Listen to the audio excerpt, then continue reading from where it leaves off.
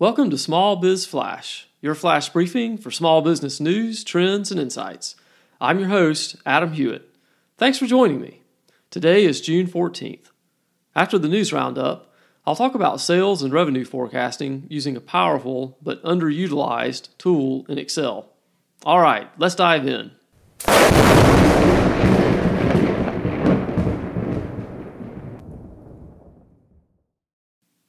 The top story this week continues to be the overall state of the economy, as it has an obvious impact on small business. A slew of data came in over the last few days, almost all of it negative.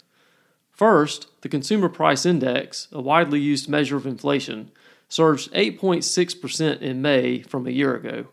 It was higher than analysts expected, and the largest 12-month increase since the period ending December 1981. Second, partially fueling the red-hot inflation is the price of gasoline, which is also on a record-setting tear. As of the time of this recording, the national average price for regular gas is $5.02 per gallon, an all-time record high. On Saturday of last week, gas passed the $5 per gallon average mark for the first time ever.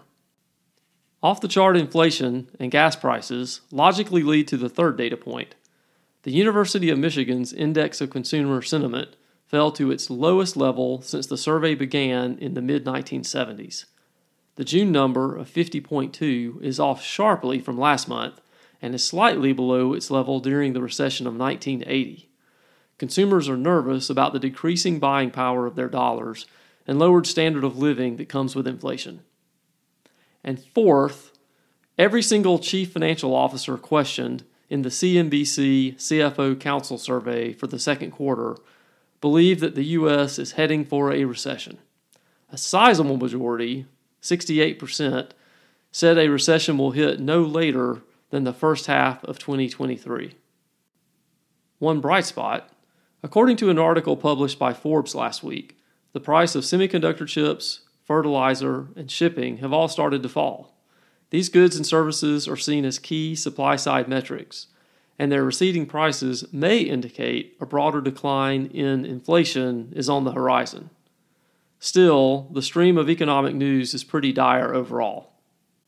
How are you navigating your small business through these choppy economic waters? Send me an email or comment on my LinkedIn post. I'd love to include your thoughts as part of a future story I'm working on. I reported a couple of weeks ago that 18 U.S. House members sent a letter to the IRS Commissioner in May asking him to increase the optional standard mileage rate used to deduct the cost of operating an automobile for business purposes. Well, it worked. Effective July 1st, the rate for the remainder of the year will be 62.5 cents per mile. The current rate is 58.5 cents per mile. The Better Business Bureau recently published a list of the top 10 scams affecting small businesses. Scammers see small businesses as relatively easy targets because they don't usually have as established accounting processes or robust cybersecurity measures in place as larger companies. Among the fraudulent practices to be on the lookout for, business email compromise, stolen identity, and phishing attacks. Here's another one you may not have given much thought to. Phony invoices. Commonly, the fake invoice will be for things like office supplies, domain hosting, or directory listings. The more intimidating ones appear to be from a government entity demanding payment for a tax or a fee. The Better Business Bureau recommends you train your staff to spot this scam and also to create a process for inspecting invoices and confirming the good or service was received before payment. For the full list of scams and tips to avoid them, go to the link in the show notes.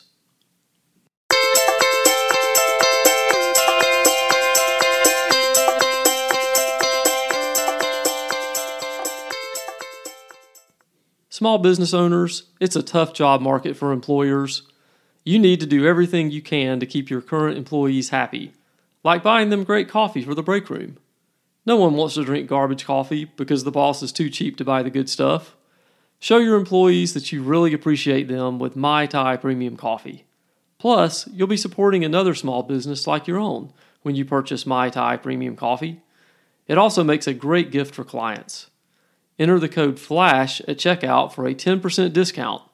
Go to their website today, maithaicoffee.com. That's MAITHAI coffee.com. For many small businesses, predictive data analysis is basic at best and probably altogether absent from the decision-making process. And that's a shame, because today's technology offers numerous ways for owners and managers to tap into powerful analytic tools without needing a degree in statistics.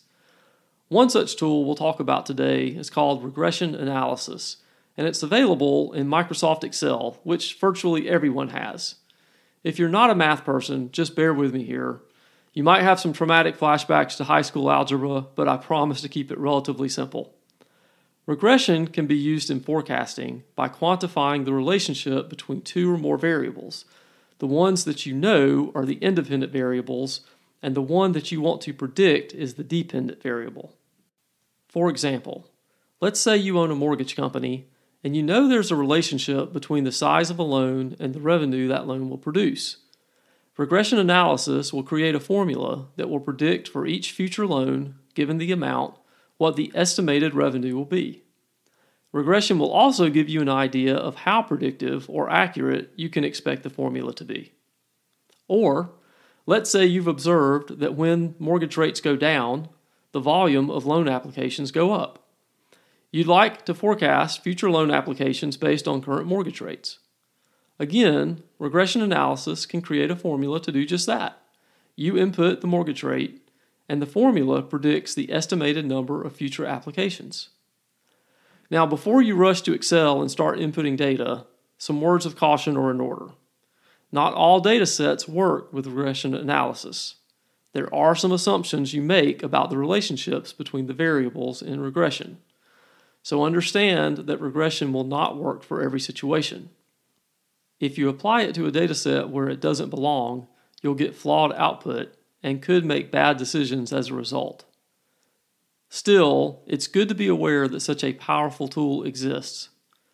To learn more, check out a couple of links I've put in the show notes. There are also numerous videos you could watch on YouTube that will take you through the process in Excel. Thanks for listening to Small Biz Flash. Please help me expand this show's reach by telling one other person about the podcast. I really appreciate it, and I'll see you next time.